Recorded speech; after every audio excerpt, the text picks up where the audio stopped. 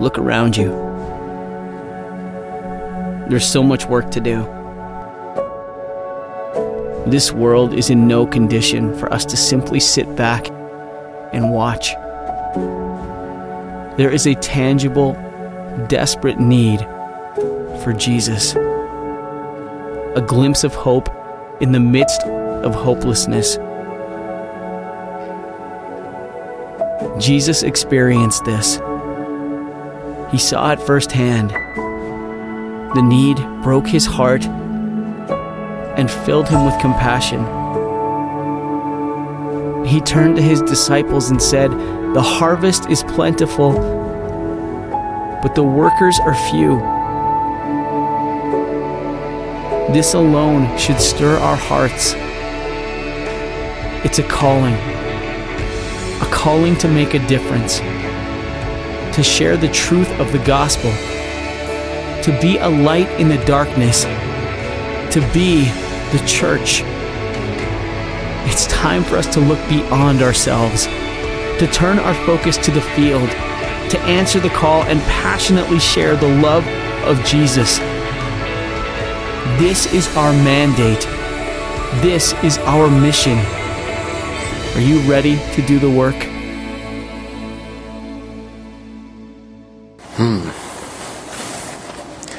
God and Jesus have called us to something so much bigger, so much greater than being baptized. That's great. Praying a prayer. God, I surrender my life to you. That's important. But don't just do those acts and then sit back and chill in a pew for the next 50 years. That is not God's plan of being a disciple. That's not what a Christian is. It's so much more. Real faith, true discipleship, is not just believing a theology. It's not just walking an aisle or filling out a card. I want to commit my life to Jesus. Real faith is actually living out what we believe. Believing things in our head and then doing them. Following through on the mission that Jesus called us to, that Jesus commanded us to. That is living out our faith. You can say you love something, right? You can say you love your spouse, but if you don't actively do things that are loving towards them, the love's kind of cold, isn't it? So we are called to actively love God and Jesus and to advance His mission in our world, to advance His kingdom, that He wants other people to be a part of. God says He wants everybody to come to repentance and to have this abundant eternal life with Him. So, thinking about this harvest, one kind of question I want to start off with is, will you and I, as we're seeking to love our city, will we step out of our comfort zones? Will we do what's uncomfortable, inconvenient for God and Jesus? Not just the next few weeks, but in our lives for the sake of the gospel. I hope and I pray that we do. That's why almost every week, I think, I pray at the end, God, strengthen us, embolden us, equip us to be the church. See, there's a big difference in the language there. We don't just come to church. Yes, we do come to a building and gather together and worship His name. That part is important. But then we go out. We are called to go out and to be the church, actively participating in the mission that Jesus has commanded us, called us to do in the world. Being salt and light and the city on the hill to the world. Come with me to Matthew chapter 9. We're going to be in Matthew chapter 9 today on this really, really important thing. This is first book of the New Testament, by the way, about 3/4 of the way through your Bible. Or you can cheat, Brian, and look it up on your Bible app. Just start typing in M-A-T and you'll probably get there. I'm picking on Brian today. Matthew chapter 9, verse 35. Check this out. In Matthew chapter 9, verse 35, he has these words which were a part of the video, but we really want to drill this in and remember this today. Matthew 9:35. Jesus traveled through all the towns and villages of that area, teaching in the synagogues. That's like their churches, their temples back then. Teaching in their synagogues and announcing the good news about the kingdom. And he healed every kind of disease and illness. Verse 36. When he saw the crowds, he had what? Compassion. He had compassion on them because they were confused and helpless, like sheep without a shepherd. I know we don't live in an incredibly shepherding society today, but you can get that picture, like a sheep without a shepherd. If you have your little bulletin insert, you can write this down. Empathy and compassion come first. Empathy and compassion come first. So we want to love our city. We want to do these things. We want to be the church in the world. And you can start serving. That's great. You can serve without a lot of empathy. You can do work without much compassion. But it helps to have that heart for service. Growing that quality, that characteristic of empathy and compassion in your heart. Paul, he writes this letter to the Colossians, and he challenges them. He says, clothe yourselves with compassion. Clothe yourselves, like put it on every single day. Clothe yourselves with compassion, kindness, humility, gentleness, and patience. Boy, if every Christian completely clothed themselves with compassion, kindness, humility, gentleness, and patience, you think this world will be a little different. If everybody clothe themselves with that, but especially as Christians, that's our call, that's our mission in this world. And that kind of mind frame, it doesn't happen by random accident. You know, what happens when we're born is we're born with the selfish nature. You don't have to teach a kid to say it's mine. You don't have to teach a kid to selfishly want their toys and not let other people play with them. That's a natural thing that people do. And thinking outside of ourselves can be hard. We have to foster that. We have to grow that in our heart. You have to teach a kid, share. Think about other people. Oh my goodness. I don't know about your kids, Eli, but my kids, we go places, we go on a walk, and it's like they have this tunnel vision. And they're walking around, and they're like this. Where were we yesterday? Oh, at the Wright Pat Air Force Museum. And I'm like, Gideon, I just take his little shirt here, and I'm like, over here, buddy. And as he narrowly misses hitting somebody in a wheelchair, over here. You got to steer them through the crowds. You got to steer your kids through crowds because they're just like this. Thinking about, they're just doing their own thing. It's like the people that you go grocery shopping and they put their cart in the middle of the aisle sideways and they're on their phone. Like, and like, excuse me, can I get through, please? Hello? Okay, I'll just move your cart because you're not paying attention. Kids and adults, we can have this tunnel vision, severe tunnel vision. We're just so consumed with ourselves and what's going on. Almost totally. And some adults never grow out of this. And sometimes we're those adults, okay? We have got to grow that spirit of looking outside of ourselves, of widening our vision to the needs of the world and the people around us, looking. Does that person need help? Listening. What are they communicating? Is there something I could do to help their situation? Watching, listening, serving with our hands to people in need. It doesn't happen by accident. Kids have to grow in that. You have to teach them, drill into them again and again and again. Share. Look around, buddy. There's people walking and you just ran into that person. You literally knocked them over. What are you doing? Look around. We have to say that continually to our kids. And so many adults, I feel like we have to tell ourselves.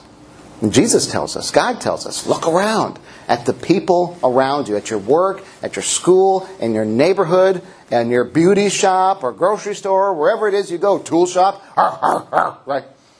When you go to Lowe's, men and ladies, whoever, look around and be purposeful about this, growing a deliberate mental shift, an attitude where we're others focused instead of just ourselves. Me, myself, and I. That's what our world is today. My wants, my desires, me. It's all about me. And instead we got to focus on other people. And God's Spirit. Pray for God's Spirit to grow your heart. For His power in your life. Help me to look around at the needs of people. At their situation. And not just be 100% all day long focused on mine. This shift in perspective, this shift in attitude, it can be summed up with a couple words. Empathy and compassion. Anybody want to share? What's your quick definition of the difference between sympathy and empathy? Have you ever heard this? Do you know this? Sympathy and empathy. Shout it out. Sympathy, empathy. I don't know. I don't know, but sympathy might be that you're like, oh yeah, okay, I've kind of been there. I don't know. And then empathy might be putting yourself in that person's place. Gold star, Nancy. So that, yes. You kind of understand what they're going through, if possible. That's right. As much as you can. Yeah. Trying to put yourself in their shoes. That's empathy. Good job. Good job. Thank you, Nancy. No, that's great. Sympathy is, it doesn't go as far as empathy. Sympathy is, oh, I'm sorry you're having a bad day. I'm sorry that it hurts. That stinks. Sort of, I don't want to say blowing it off, but you're just not thinking about it as much. Now, it's good to say that. It's good to say, hey, I'm sorry you're having a bad day. But take it a step further. Don't just say, oh, I'm sorry you don't have any food. That stinks for you. How about, let me bring you something. Here's a sandwich. Here's some soup. Just to say, oh, I'm sorry you don't have a coat and it's wintertime. Instead of, hey, here's a coat. Take mine. Let me go to the store and get you one. It's putting yourself in the person's shoes. It's not just saying, I'm sorry this is going on. That must hurt. But it's seeking to feel as much as we can, to put ourselves in that person's shoes and to feel what they're feeling. What would it be like for me if my wife left me and my kids did this and my boss fired me and I had this pain or this surgery or this disease or whatever? Wow. Let that begin to break your heart, and then you can really put your arm around somebody and empathize with them. Instead of just, oh, I'm sorry you got into a car accident. Like, hey, you were in a car accident. How's your insurance? Do you need me to make a call? Can I bring you a meal? Can I visit you in the hospital? What do you need? What do you need? What do you need? What can I do? How can I be there for you? Because I know this is really, really, really, really difficult. I've been in car accidents. I can't imagine what that one was like. Empathy versus sympathy. And compassion's similar. Compassion in Latin, compati, means to suffer with. To suffer with somebody. Not just sorry that happened, to suffer with them. Their broken heart is your broken heart. Their suffering is your suffering too. And as we grow in this, man, that changes how we see people. And that changes how we live for other people and how we serve and how we help, and to be motivated to do things for other people, to serve. Like I said before, we can do that without much love or compassion. I mean, that helps a lot. But you can give somebody a ride without caring too much. But it's when it really grows and it really expands and it really flourishes when inside of our hearts we grow this desire, this empathy, this feeling, this compassion, this I'm with you in it. Our love grows and expands maybe to ways that we've never experienced loving and helping and serving other people before. Because we feel what they feel. Or as much as we can. And we know it's painful and we want to help. And that helps stir our hearts to action. Not just, hey, I'm sorry this happened. But what can I do to help alleviate the pain, the suffering, the sickness, the heartache, the brokenness that you are going through? Do you ever feel that tug in your gut? That compassion, you're compelled. I have to do something. I have to help. I can't not just sit here. This person needs me. This person needs something. I I have to take action. That's compassion. That's empathy. To help however you can. Not just to stand and watch, but to seek to do something to relieve some of their suffering, if possible. Or at least encourage them and comfort them in the midst of their suffering. And help them through it. And be there for them with your arm around them every step of the way. That's empathy and compassion. And we see Jesus do this again and again and again and again and again. His heart was fully compassionate towards everybody. Even in the midst of all his busyness, you can read in Matthew, the chapters before this. Most of you already have, many of you have. And you can see how busy Jesus was, healing people, traveling, preaching the gospel, doing the work of the Messiah. All this that he had to do before he went to the cross for our sins. Jesus was busy doing all this stuff, but he wasn't too busy for people. Well, that's what it's all about, isn't it?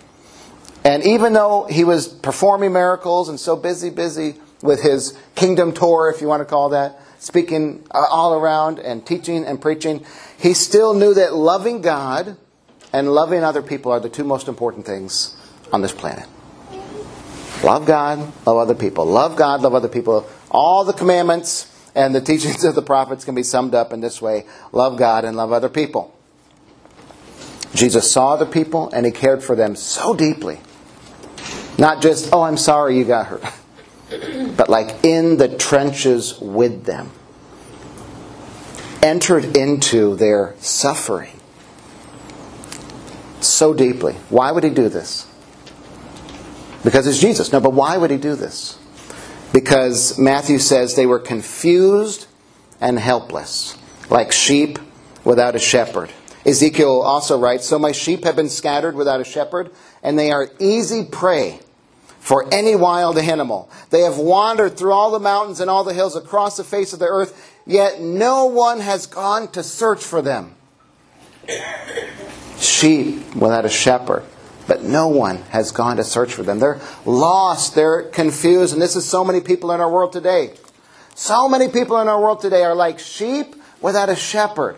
Lost, confused. They might not admit it, but without Jesus, they are lost and confused and scared and frightened and in turmoil, wandering aimlessly, helpless in this sin-sick world. Nancy. Stefan had a case of vandalism outside of his I saw that. Yeah. And Tell us about it for those who didn't see. I don't know if everyone even knows who Stefan is. Stefan is, what is it? He's another companion on our road to Jesus. He interned here. Yeah. He's a pastor. Yeah. He's working with this mission over in Springfield. Mm-hmm. Well, they had a big cross out front, and this guy came through and tore it apart, I guess, and kind of tore the fence down as well. Mm-hmm. And I said, well, he said, some people said, well, he's full of demons, the guy that did this. I said, well, he's clearly angry. I don't know what his problem is, but he may be very confused as well, as we all are. And it's probably going to take numerous times if he ever comes around. But he said, well, we'll keep trying to pray and maybe reach him. I don't know, what's motivating the guy. But, this is what they experienced. And I think more people are really lost right now. Just really lost. I don't know. Yeah. So many are lost, wandering aimlessly. I think, what's our natural response when somebody hurts us? Smack them back. Right, you want to bite back, you want to punch back. You want to, this guy destroyed our cross and our friends, we're going to get the police involved and justice is going to be served and he's going to get his, right? And what does Stefan do? He instead prayed for this person, tried to talk to this person. And because there's something deep down, when people act out, there's usually a reason. Anger, maybe loss, confusion, just whatever. There's something deeper that Stefan is trying to reach in this person. Hurt turns into anger a lot of times. This absolutely can. The person is hurting. Hurt. Yeah, hurt. Hurt turns into anger. Yeah, I think I said heart. Yeah. No, hurt. Hurt turns into anger. That's a big truth. Man, so much hurt in this world, manifesting itself in so much anger and war and suffering. And the more power people have, the more suffering they can cause on other people because they are themselves lost or hurting or angry or confused. And this world desperately, desperately, desperately needs Jesus. We desperately need Jesus. And what's he called in the Scriptures? The Good Shepherd. There are lots of sheep and shepherd metaphors in the Bible. Lost sheep, wandering sheep. And we need the Good Shepherd to bring us back. He's looking for the lost sheep. That's us. That's your friends and your family. We got to go after the lost sheep too. Will you and I have compassion on the people around us, not just like this, and ignoring and going about our lives, doing our thing, focus on our needs and our wants and our desires and ourselves and just our family. We got to take care of our family. Self-care is important. But let's widen our view and have compassion on all the lost and hurting people around us because it is prolific. Especially the past couple of years. So much grief and trauma and psychological difficulties and loneliness and depression and anxiety like we talked about last year, and suicides and drugs and just people hurting and hurting other people. And the world needs Jesus. So many people of help, in need of help. And so much that we can do to help them. So what's the next step? Let's finish our main passage today. If you still have your finger or app in Matthew 9. Take a look at the last two verses here. Matthew 9, verse 37. Completing this thought, he said to his disciples, "The harvest is great, but the workers are what?" The workers are few. The harvest is great, but the workers are few. So, Jesus says, pray to the Lord who is in charge of the harvest. Ask him to send more workers into his field. The harvest is great. There's so many people hurting. So many people who need to come to Jesus, who are coming to Jesus. But man, we need some servants. We need some workers, Jesus says. You can write this down, last thought, if you're taking notes. Pray for more workers for the harvest. Just what Jesus said. Pray for more workers for this harvest. So the question isn't, is there more kingdom work still to be done? Yeah. There will be continually until the day Jesus comes back. That's not the question. There always is more work. Jesus always needs more servants to be his hands and his feet in this world. The question is, will I actually get busy doing it? That's what we need to ask ourselves. The harvest is great, but the workers are few. The harvest is great. The workers are few. You know, Jesus, he tells us to pray for more workers. But don't get this idea, this wrong idea, where, okay, God, there's so much help, people that need help in this world. I pray that you would send people to help them. That's good. That's important. But don't just pray that prayer and then sit back and sip your drink with an umbrella, and you say, oh yeah, you need to go help over here, and you should do something over there. And yeah, kick your feet up and say, I'm supervising. You go work, I'm supervising you. And I'll watch you serve and I'll watch you work. No! Yes, pray for more workers, but you are also an answer to that prayer. You and I are a part of those workers that God calls to work and serve in this world. Not just sending other people out, but sending us out. That's what Jesus does. He says, pray, he tells his disciples in this Matthew 9, pray for more workers, pray for more workers. And then what does he do in the next chapter? He sends out the workers. He says, disciples, pray for more workers. And then he says, go, you are the workers into the world. Make disciples, serve, help, have compassion. It's not just, I pray that other people would do all the work, Lord. Yes, please have other people do all the work. We need to pray that more people would get involved, yes. We need to pray that more people would become a part of his church, working in this world for that harvest. But we are also that people that we are praying for. We need to pray and then look in the mirror. God, I pray for more workers. Oh, hey, yes, what can I do this week to have compassion and help the people around me? Don't just pray, but also serve. You are the answer to somebody else's prayer. Somebody else is praying right now for help. Today, this week. They need somebody in their life. They need compassion. They need care. And you can answer that prayer. You can be God's answer to their prayer. Isn't that a powerful thing?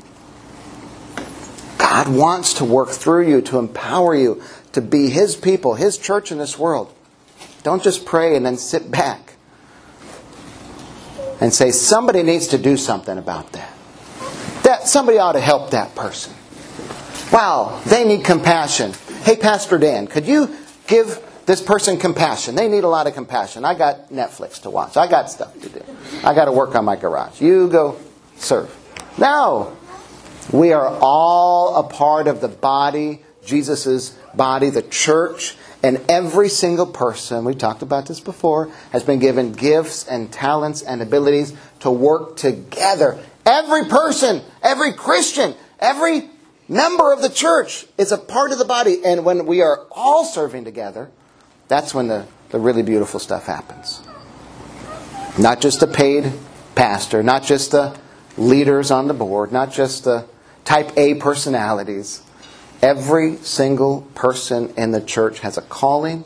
Jesus has given you strength and abilities and gifts and times and talents and treasures to have compassion and take this next step beyond, oh, that stinks, I'm sorry for that person. To do something, anything. We talked, what was it, a month ago? There's widows in our church who could use a visit and encouragement. Write a card, send a text, go see them. There are other people in our church who need help with this or that.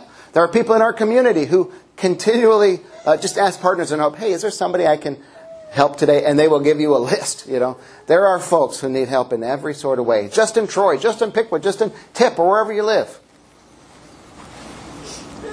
We can be the hands and feet of Jesus, and we can be that answer to the prayer that God is calling us to do. I don't know about you, but I want to be a part of a church.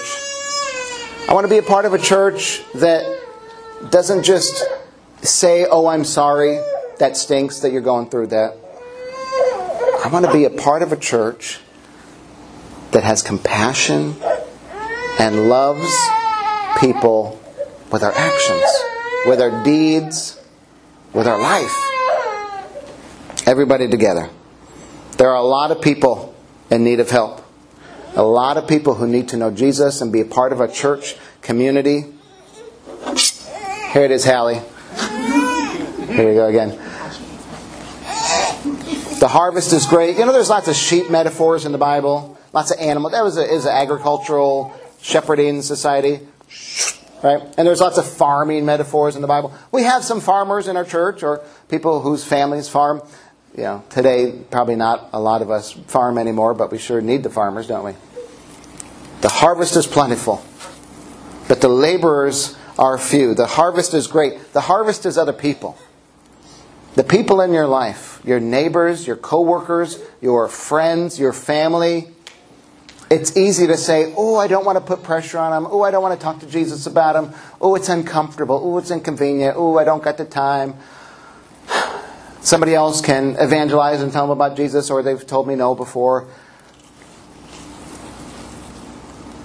But God is wanting everyone to come to repentance. And people do, and through us, people will. As we share with them how Jesus has changed our life and changed our eternity, the harvest will become more and more plentiful. But we have to plant seeds, don't we? Sometimes a harvest grows, sometimes a few plants grow without you planting seed, don't they? I always like driving past soybean fields where it's like, there is one corn stalk over there. You guys have seen that. There's two corn stalks. It's hilarious. Because this corn from last year. In our garden, we had this compost pile. Well, I should say in my backyard, I have a compost pile where we throw all our yucky food stuff. And we had a bunch of little pumpkins last year. In fact, I put some of the pumpkins on top of the pallets for our fall decorations. Those were our pumpkins. I didn't plant the pumpkins in my compost pile. They just magically grew from seeds. Who would have thought? From a pumpkin. Sometimes things grow by accident, but a lot of the time we have to do the hard work of planting, investing in people, sharing our lives with them, helping them, having compassion. And not every seed will grow. Sometimes it takes other people to water it and God to provide, the power for it to grow. But we got to be out there planting seeds, because some people will come to repentance, will come to Jesus, and we need to be ready to reap that harvest for Him. To be there and lead people to Jesus, and not just say, okay, you prayed a prayer, you got baptized, great, now you're done. No! To say, hey, now that you have surrendered your life to Jesus, let me walk with you. Let me be your partner, your compadre, your amigo, your companion in this journey, and help them to learn and grow. You don't know everything about the Bible. I don't know everything about the Bible, but we can teach other people what's in our cup, right? We can teach other people the things that we have learned and grown in. And that's a great start for a new Christian. Will we reap that harvest? Or will we just let it sit there and wither and die? And people who may be ready in their heart to come to Jesus, if we don't help them along in that process, some people may wilt. And they were ready for a harvest. They were ready to grow. But where were we? Encouraging them and pushing them along in that journey gently. Too often, the workers are so few. I'm telling you, the workers are so few. There are a ton of things that I would love to do. I would love our church to be involved in, to serve, to love, to give. And we just don't have the volunteers. We just don't have the people. I got so many ideas, and I can do some of them, but I can't do nearly all of them, because Jesus didn't say, okay, the pastor is the church. No, I am a servant. Here I am part of the body. It takes every member serving together. And so I do hope that you sign up for a project for to love our city, that you have, like we talked about a couple months ago, that battleship mentality of a church instead of a cruise ship mentality, sitting back there, sipping your pina colada with the, kicking your feet up and saying, oh yeah, these people should serve. That's not the way that God meant us to be. He called us to work, and to work hard for Him and His purposes in the world, to be His hands and feet. This is our harvest. Troy is our harvest. Piqua, Tip City, Miami County, this is our harvest. We just need workers in the field. We need people to do that work. The harvest is great. It is plentiful. Will you be a part, Hallie, of not hurting your pastor, but of harvesting, if you like that, helps you remember with the farming metaphor Jesus said, harvesting the crops and helping those planting seeds to grow. Paul writes this to this church in Ephesus, Ephesians. He says, for we are God's masterpiece. He has created us, every single one of you, anew in Christ Jesus. Why? So we can chill and sit back and enjoy, Dan try to have sharp things up here to scare Nancy every other week. No. She's like, Dan, are you going to wave around a sharp tool again? Because I don't want to sit in the front row. Scares me a little bit. He has created us anew in Christ Jesus so we can do good things He planned for us long ago. That is the reason, one of the main reasons, that we are saved. It's not just to hoard all the salvation and love and time and talents and treasures for ourselves, but to be a conduit, a blessing for the people around us, to love and serve and give like God and Jesus have loved and served and given in our life, to do the good things He planned for us long ago. God's plan is to use people to reach other people. That's us. That's God's plan, His desire. And so, will you seek to be a part of His plan? Being the church in the world, being His hands and feet, I hope and pray so. Let's take responsibility for our city, whatever city you're a part of. Look around at the needs. Every city's different. What does your city need? I'm hoping, nobody signed up for it yet, but I'm hoping that we get somebody, hint, hint, to sign up to be a blessing to schools or the fire department or the police or the Partners in Hope or the Family Abuse Shelter or the Buckeye House or all these different things.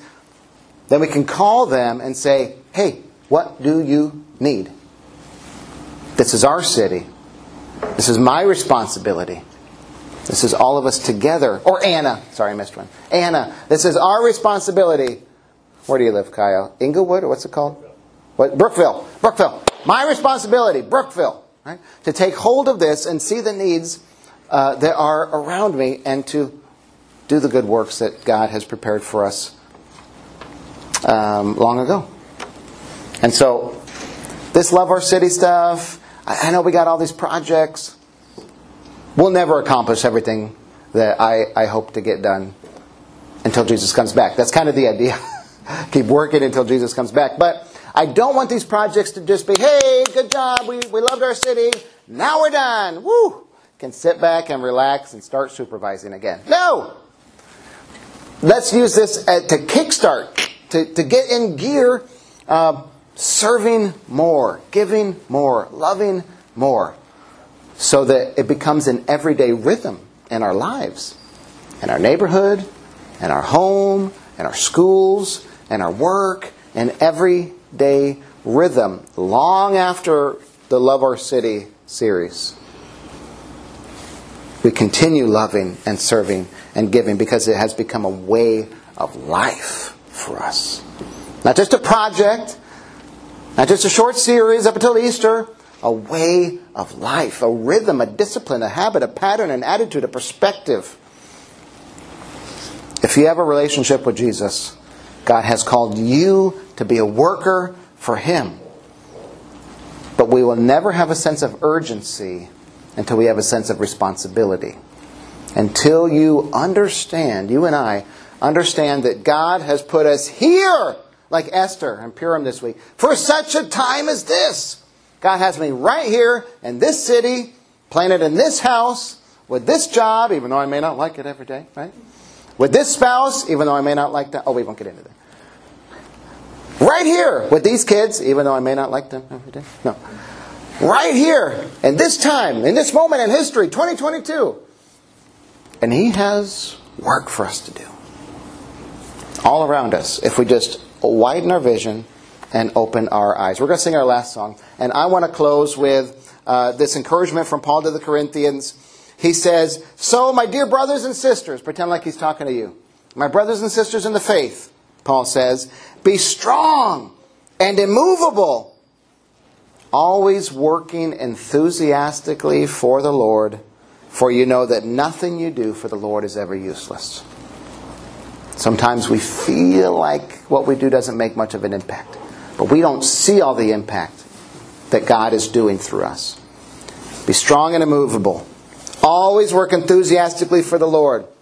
But what if I'm tired? But what if it's uncomfortable? But what if it's convenient? Sometimes, Paul, right? Sometimes, God, just occasionally on the weekends when I have a spare minute, when I'm not doing anything else busy with my... No! Always, always, always, he says, work enthusiastically for the Lord. For you know that nothing you do for the Lord is ever useless. I hope and pray that you cling on to that verse this week, that we go and plant some seeds for the harvest and are ready and willing workers for Him, working together for the harvest so that other people might come to the saving knowledge of Jesus and have abundant life that starts today and goes on forever for Him. That's why we're here. This is what our lives are about. God has planned for us to do good works since the very beginning, long ago.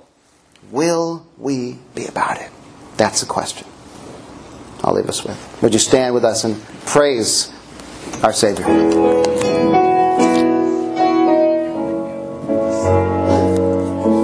Light of the world, you step down into darkness. Open my eyes, let me see beauty that made this heart adore you. Hope of a life spent with you. So here I am to worship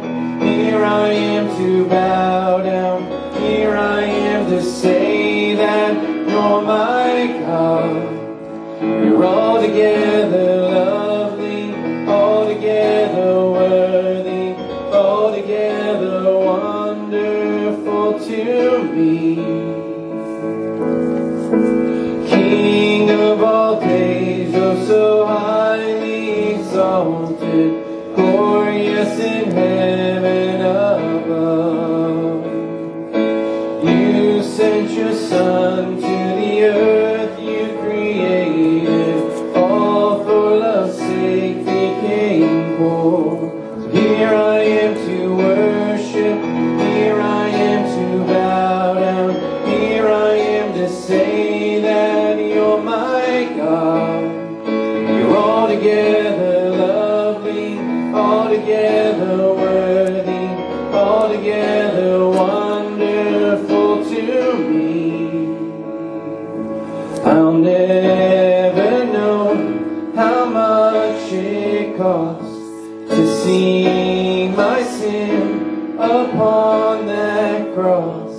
I'll never know how much it costs to see my sin upon that cross.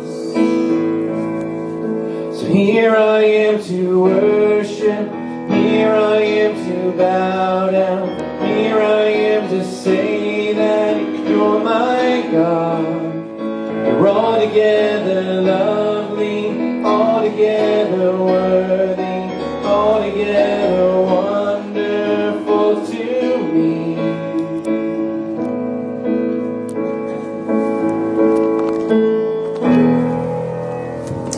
Would you bow your heads, pray with me? Heavenly Father, we do thank you and praise you. We can never thank you and praise you enough for what your Son sacrificed on the cross in our place for our sins. Thank you, God, for giving the gift of Jesus, the Messiah, the Savior, to us. And thank you, Jesus, for being a willing and obedient servant to sacrifice your life. You didn't have to, but you chose to love us that much that you spread your arms and were hoisted up and bled and died so that we could be saved, so that we could have an abundant life that starts now and goes on forever. Because you have done that, in response, there is nothing we can do except give you our lives, except give you our hearts, except give you every moment that we have. Every area of our life belongs to you, Lord. All that we are, we give to you because of what you've done for us. I pray you would embolden us, give us courage, and give us power and strength and wisdom this week as we go from this building to be your church in this world, doing what you called us to do. Planting seeds and reaping that harvest that you have prepared for us from so many years ago.